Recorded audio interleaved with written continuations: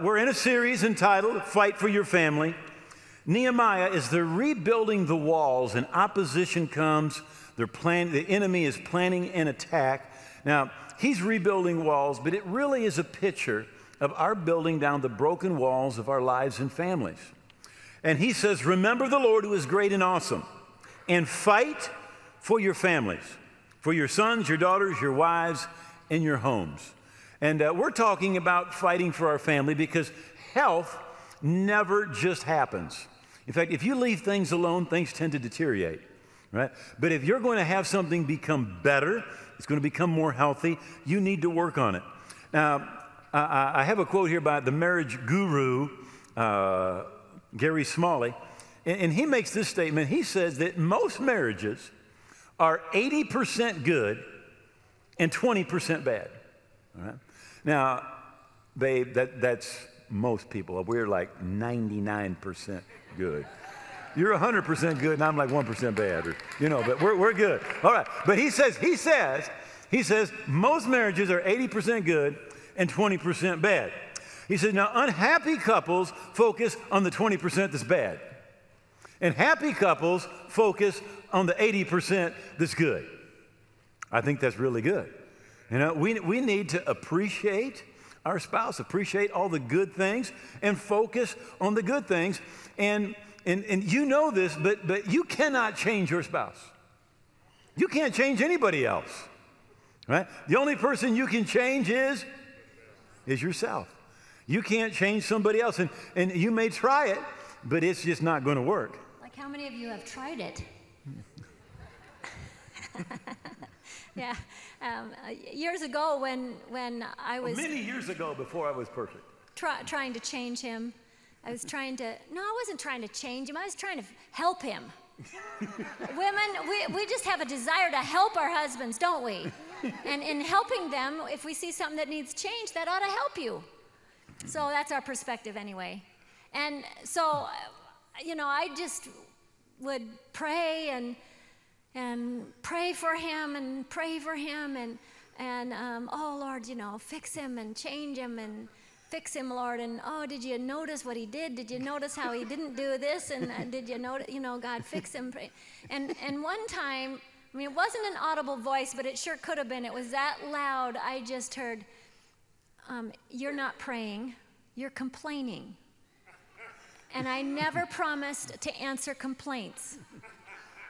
And so it was like, wow, what a waste of my energy. And so, I saw in 1 John 5:14, it says that whatever we ask according to his will, that we can know that he hears us. And if we know that he hears us, we know we have the request we've asked from him. And I thought, well, I got to find out what God's will is for Dwayne, and then things can really happen, because it won't just be me. And it was, just something, because you can't just tell yourself, okay, don't think these thoughts and don't say this and don't pray this way. You just have to replace it. And then you don't have to worry about not thinking a certain thought because you're busy thinking a new thought. And so I went to the Word and I thought, what do I pray? And I know Paul had lots of prayers in the beginning of the epistles, each of the letters, there's, I could just flip to anyone and there's some awesome prayers there, and so I began to pray for Dwayne, and I would just ask God to give him the spirit of wisdom and revelation so that Dwayne will know you better. And I pray that the eyes of Dwayne's heart will be enlightened so that he might know the hope to which you've called him and know your wonderful, rich provisions that you've given to him in Christ. And I'd go on and I wrote these down and I put Dwayne's name in it. And I had a list of these, and sometimes I'd be reading the Word and I'd find something else that was, do you realize, okay, we might not be perfect, but we're blood-bought children of God. And so here's a righteous man. He might not always act like that, but he is. And so he's in the making, and we're in the making. So knowing that, I thought, okay, then whatever it says in the Bible about the righteous one, the righteous man, then that is God's will for him, and that's what God is working in him. So, boy, my prayer list got to become pages because there was so much the Bible said about him. And it was really fun. It changed my heart and my attitude and my perspective. I just was thankful for more and loved him more because there was more to love. It opens your eyes and turns you away from your complaining into what God is doing. And after about 3 months, Dwayne didn't know what I was doing. And Dwayne came to me one day. He's like, I don't know what is happening to me. The Bible is just coming alive. I'm just getting so much revelation, and God is just correcting me and changing me. And I'm like, oh, yes, I know. Isn't God good?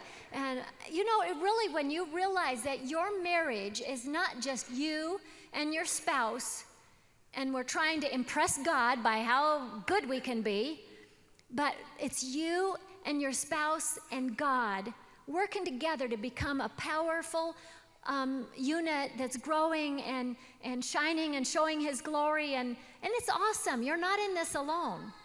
Mm-hmm. Amen. I got off. But. That's okay. When God created Adam and Eve, put them in the beautiful garden, you remember there's Adam, there's Eve, and God. It wasn't just the two, it was three. Right? It says in Malachi 2 that it's God who makes the two one. There's a three-folded strand. But I want you to think about this. Neither of them had any past. They had no hang-ups. They had no negative influences. They had no in-laws. I mean, there was just, you look at it and it's like, what could go wrong? They were just like set up for success, all right? Now, the Bible does not tell us how long it took them to blow it, all right? Although Jewish rabbis teach that they blew it on the first day. Right? And the Bible doesn't say that. It just, okay. So they're in this perfect environment, and they blow it, right? And then the first thing that happens is they're afraid, right? They begin to hide. They begin to conceal. Adam is blaming Eve. Eve's blaming the serpent, and the marriage just begins to disintegrate. Now, Adam's original sin, I mean, Adam was, somebody said, well, you know, Eve got us in trouble, but the Bible says she gave to her husband with her. In other words, Adam was not on the other side of the garden. Adam was right there, right? And really, yeah, he ate and that was wrong, but a big part of what was wrong was Adam did not put up a fight. Adam did nothing. You know, as someone said so long ago, the only thing necessary for evil to triumph is for good men to do nothing. And that's what Adam did. He did nothing, right?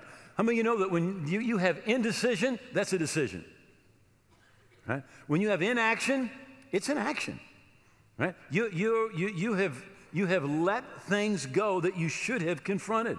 Good? And good things don't happen by default. Good things happen by design. You know, and what Adam should have done is he should have risen up and said, no, not here, not in my family. This is not the right thing to have happen. This is not what God told us to do, right? And the same thing is true today. When we are in inaction, when we don't make the right decision, we're making a decision, but it's the wrong one. So we want to talk a little bit about making some right decisions concerning your family this morning. And the first one I want to talk about, and you may think this is self-serving, but this is not. This is God-serving. Hebrews 10:25 says, "Do not forsake the assembling of yourselves together, as is the custom or manner of some, but exhorting one another, so much the more as you see the day approaching." So this is literally talking about church attendance. And it says, as the day of the Lord, as Jesus' return gets closer, it says you ought to assemble more and not less, right? But we are living in a contracted society, and in that people want more for less. They want to give less, but they want to receive more from the less that they give. But let me just say something about the church. Jesus said, I will build my church. The church doesn't belong to me or you, it belongs to Jesus and his number one ministry today. How many want to participate with Jesus? Yeah. His number one ministry today is building the church.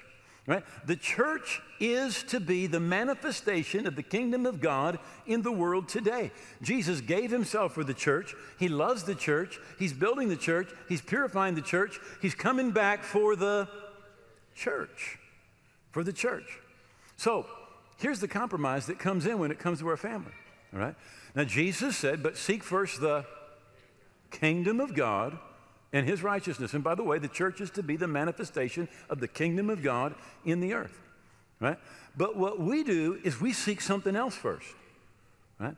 We seek entertainment, we seek family time, we seek a vacation, we seek all sorts of things, all right? And what ends up happening is we take our family, instead of going to church, we go and do something else, right? And here's what you're telling your kids. You're telling them, because how many know your kids don't listen to what you say, they see what you do. And you're saying to them, you know, it's more important that we have family time. It's more important that we relax. It's more important that we go fishing. It's more important that we do this, that we do that, that we do the next thing, right? And what you're doing is you're not seeking the kingdom first, right? And as Jeannie says so many times, she says, your compromises become your kids' norms. Your kids take what you do and they take it to the next level, right? So what happens is as we make this excuse and we go off and do something different, what we're doing is instead of seeking first the kingdom, we're seeking somebody else, something else. Now, all of those things are good. I like fishing. I don't like golf. I don't know why you do it, but go ahead, right? Vacation, the lake, the beach, it's all good. And somebody said, but they asked me to go on Sunday. I want you to get this phrase, right? When somebody calls up and says, hey, let's do this on Sunday, this is what you say. That's great, right after church. In fact, just say that, say that, everybody say, right after church. Anything, it's all good, all right? But you've got to seek first the kingdom of God. You've got to put God first in everything that we do. Now, here's what happens when you don't. Right? We talked about how it affects your children, but how many of you remember a big Thanksgiving meal? Right? And you ate it, and you were like so full, and you were like, I don't want to eat for 3 days. How many have been there? Okay? That's how it is in the natural. Right? Spiritually, it is the exact opposite. Right? The more you feed yourself spiritually, the more capacity that you have, and the hungrier you become. But when you don't feed yourself spiritually, the less spiritual hunger that you have, right? And literally, you can get to the point where you have no spiritual hunger. That's one of the reasons that we encourage you to invite somebody to church. You see, but they don't want to come. Yeah, but you get them in a spot where the Spirit of God is moving, and you know what happens? A hunger begins to be born in their heart. And the more they get around it, the more hunger gets on the inside of them. Right? And I really believe that it's like a demonic attack. Jesus talks in Mark chapter 4 that the word of God is sown. He said it's the word of the kingdom. All right? And then he says, listen, he says the cares of this world, the deceitfulness of riches, the desire for other things comes in and chokes the word, and it becomes unfruitful. Right? When we let other things come in, right, what happens is it chokes the word of God in our lives, and our lives spiritually become unfruitful. You might think, oh, you know, you're up there and you've got to preach to somebody, so of course you want somebody to come, so there's people to speak to. And he's not tooting his own horn. We are, maybe some of you don't realize what a difference you make. But you come to church and you fellowship and you're a part.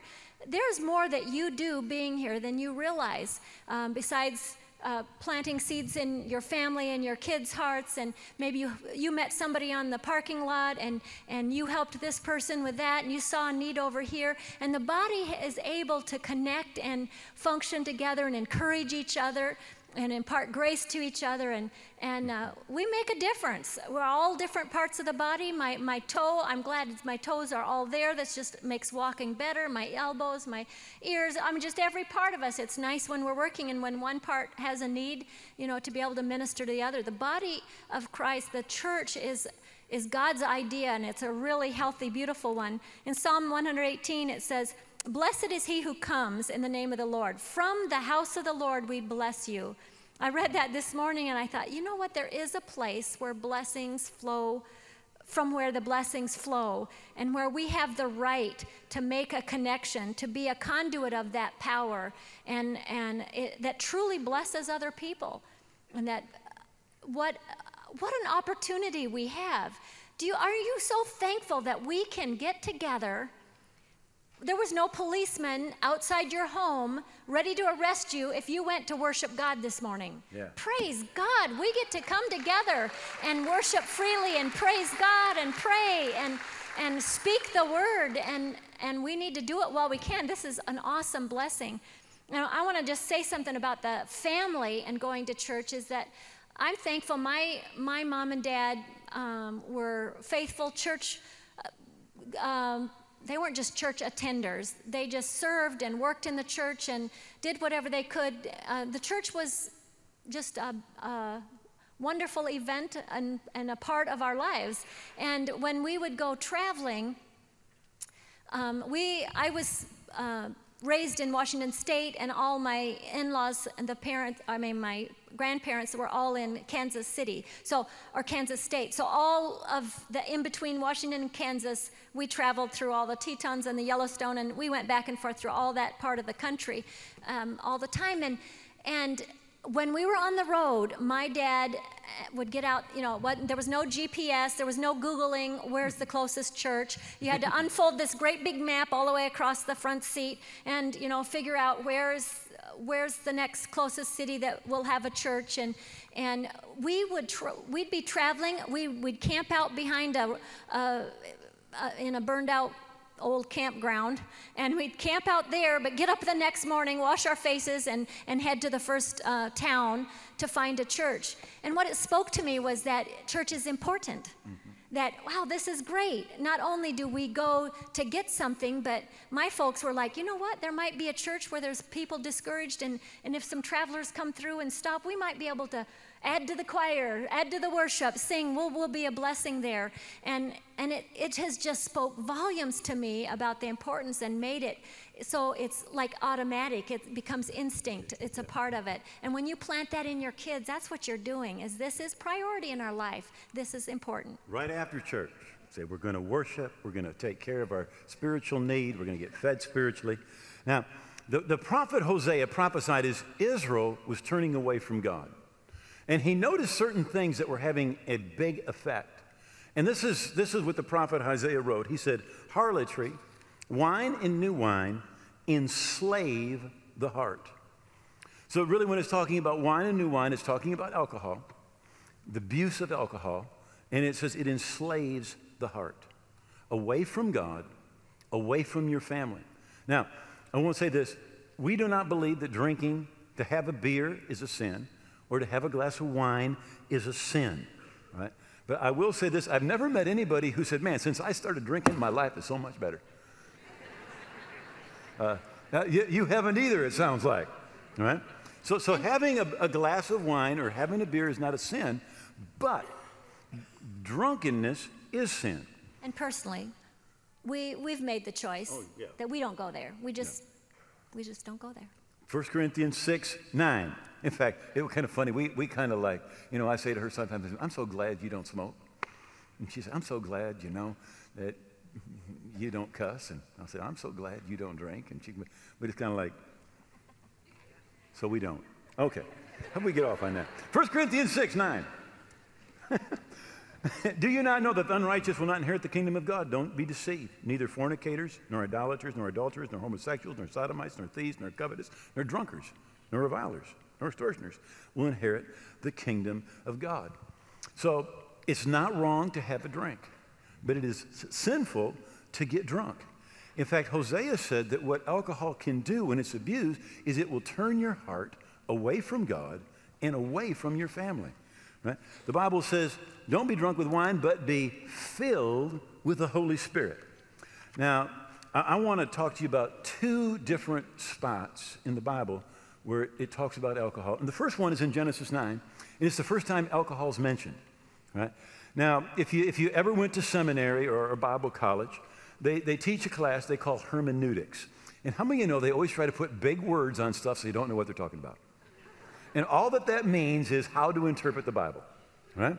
And one of the first classes that you ever take there will be called the principle of first mention, which is the first time that any subject is mentioned in the Bible, right? God lays down all the predominant truths about that subject, whether it's going to be good or bad and how it affects people and how it comes into people's lives and that sort of thing. It all happens the first time. And you remember when they would question Jesus about things, Jesus would say, in the beginning, I remember Jesus, that's what Jesus would always do. Jesus would go back, he said, in the beginning it wasn't so. Yeah, but in the beginning, Jesus would keep on going back to the beginning because that's where the foundation is laid. Beginning, alcohol, Genesis chapter 9, Noah gets drunk. So he awoke from his wine and he knew what his younger son had done to him, right? Something happened. And he said, cursed be Cain, a servant of servants, he shall be to his brethren. Now, here's the interesting thing. The younger son is not Cain, the younger son is Ham, right? But what happened is the effect of the alcohol, the curse did not fall on the person, the curse fell on the children. And I think it's very, very interesting. If you ever take any type of class about counseling and substance abuse, one of the things they're going to tell you is that the children and grandchildren of alcoholics are affected by the alcoholic. It's not the person that gets it, but it affects the children. And most of them, it affects them their entire life. Right? The Bible tells us right off the bat, you know, there's a curse that can come when alcohol is abused, and it doesn't just affect that person, it affects their children. Right? Now, the second one is in Genesis 19. And this is a story about Lot. Sodom and Gomorrah being destroyed. Lot is Abraham's nephew. Right? And the Bible in the New Testament calls him righteous Lot. Right? And there's actually two spots in the Bible that Jeannie has said, I wish God didn't put that in the Bible. Is there anything you wish God hadn't put in the Bible? Right? Well, there's two spots where Jeannie says, I just wish God hadn't put that in the Bible. And this is one of those two spots. So Lot has escaped with his daughters. And they say, come, let us make our father drink wine. And we'll lie with him, that we may preserve the lineage of our father. So they made their father drink wine that night. And the firstborn went in and lay with her father and didn't know. He didn't know when she lay down or when she rose. And then the next night, the younger daughter did the same thing. And both of them became pregnant by their father, right? They became the Ammonites and the Moabites, who are literally the enemies of Israel to this day. But here's what I want you to catch. Even a righteous person does ungodly things when they get drunk. Even a righteous person will do ungodly things when they get drunk. So be very careful, right, when it comes to alcohol. Because the Bible says it can enslave you, and it will enslave your heart away from God and away from your family. Right? Now, the other thing that's mentioned in this verse is harlotry, which a word we don't use a lot today, and probably its most predominant manifestation today is pornography. All right? Now, the Bible says that a prostitute's a deep pit, and an adulteress is a narrow well. Now, if you fall in a shallow hole, you can get out. You can climb out. But when it says that you fall, it's a deep pit, what it's saying is this: you fall in, it says, and you're probably going to need some help to get out. You're not going to get out all by yourself, all right? When in Psalms 101, the man is literally talking to God. He said, God, he said, help me. He said, I want to do what's right, and especially in my home. And then he says, I will set nothing wicked before my eyes. I hate the works of those who fall away. It will not cling to me. He's saying you can see something, and that thing get in your mind, and it just stays there, and it just keeps coming back up. It clings to me. A perverse heart shall depart from me. I'll not know wickedness. Now, pornography, here's what we know today, all right? It does not satisfy, all right? It just demands more and more and more and more, right? And it used to be just practically simply a male problem. That is no longer true. It is also affected about 25% of the female population in the United States today. All right? So it's just not even just a male thing. All right? But here's what this says. It says that one woman's not enough. It says a real woman's not enough. It says my spouse is not enough. Right? And the Bible says it will enslave you and it will turn your heart. It will grab your heart and it will turn your heart away from God and away from your spouse. When it says it's a deep pit, I think of Psalm 40. It can sound kind of hopeless, and when you have chains around you, I don't even know if chains is the right word, maybe a bungee cord, because when you come to church and you're worshiping God, you feel free and you're like, yes, I leave all that behind. I'm not going to ever again get drunk. I'm never going to look at something I shouldn't. I'm free, and you're flying up like a helium-filled balloon or something. You're floating up high, and then the bungee cord like wham and pulls you back down, and like, oh, I fell again.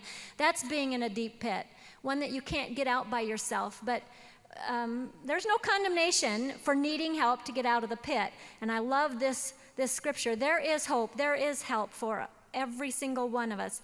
It says, I waited patiently for the Lord. He turned to me and heard my cry. He lifted me out of the slimy pit, out of the mud and mire, and set my feet on a rock and gave me a firm place to stand and put a new song in my mouth, a hymn of praise to our God. Many will see and fear and put their trust in the Lord. Blessed is the man who makes the Lord his trust. And it goes on, it's just awesome how there is hope and there is help, and there's no one that is too. Sin is not stronger than the provision of Christ's blood to set you free from every defilement of the enemy. Yeah. And the blood of the Lamb can set you free. And I want to give you quickly something that I think has helped me a lot and will help you when you find yourself stuck in a pit or at a destination. Or maybe even your kids are like, what happened? How did we get to this point? Why are my kids all wrapped up in this? Why is this happening? And this will really help you. In Psalm 37, verse 34, verse 3 and 4, there's this great list of advice, to trust in the Lord, to do good, to dwell in the land, to feed on his faithfulness. And then it says, delight yourself in the Lord, and he will give you the desires of your heart. And if you look at that, out of that which you delight in will spring the desires that you have. And the desires that you have will always affect the decisions you make. And the decisions you make always will affect the direction that you go, which will result in the destination you arrive at. So if you look and you say, I'm in a pit, you're at this destination, you're like, I don't want to be here, but I'm in this pit. Then you need to just go back and think, okay, well, I'm in this pit because I went this direction. And why did I go that direction? Well, because I made this decision. And why did I make this decision? Because there were these certain desires I had, and they influenced that. Well, then what did you delight in? And, if you find yourself... you get prayer and you get free and you're set out of the pit and you go around. You have to change what you delight in. You have to choose. I'm going to delight in what's right. God, I delight in your presence. I delight in my spouse. I delight in orange juice instead of liquor. I delight in, you start delighting in what's right, and you won't long for what's wrong.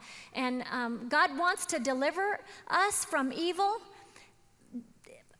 Over several times, I don't know how many times, but I've noticed several times in Jesus, when he taught us to pray, and then when he prayed for his disciples, several times, he prayed that we would be delivered from evil. And he told us to pray that we be delivered from evil. And he wants us delivered from evil, and his prayers are answered. So let's resist those things that would try to ensnare us and destroy our families and destroy our lives, and let's delight in God and his deliverance. We are living today with the first generation of young people that did not or do not need any help to get information. Right? That device that they've got, they can punch in anything and they can find out anything. They don't need an adult to get information. but they need you desperately to interpret the information that they're getting. Kids don't need us less, they need adults more than ever before, especially as we see our society becoming more secular and becoming more and more sexualized. You know, you look in practices that were taboo, that were prohibited by law or custom, you know, that somebody might do in the shadows, right? But as our nation has continued to go towards being more and more secular and sexualized, those things begin to emerge from the shadows, and then they came to the point where they were tolerated, and then they were accepted, and then they were established, and now they're coming to the point where they could be literally enforced or become law, right? As those things are happening around us, our children need adults to help them interpret what's going on in our culture. Don't just think, hey, they can get the information. The information's there, but what we need to do is we need to teach them what's godly, because our culture is moving farther and farther away from its biblical foundation and is becoming more and more a secular, sexualized culture. Well, we're gonna pray for every family as we start to wind down. All right, God, thank you for the opportunities that you have given us to be a part of your family and to be husbands and wives and parents and grandparents. God, to just plant good seed in each other's lives and raise family. God, I thank you for the opportunities, and we pray for each family, God, for the single parents and the married ones, God, and we just pray that you will give us the grace that we need to speak life into our family, to lead and direct our families, to love and serve and please you with all of their hearts. We thank you for doing it with us, that we don't have to do this alone, but that you want to help us and lead and guide and direct and equip us with every good thing that we need to do your will in our families. And we thank you for the changes that are taking place as we seek to obey and follow your ways. In Jesus' name, amen.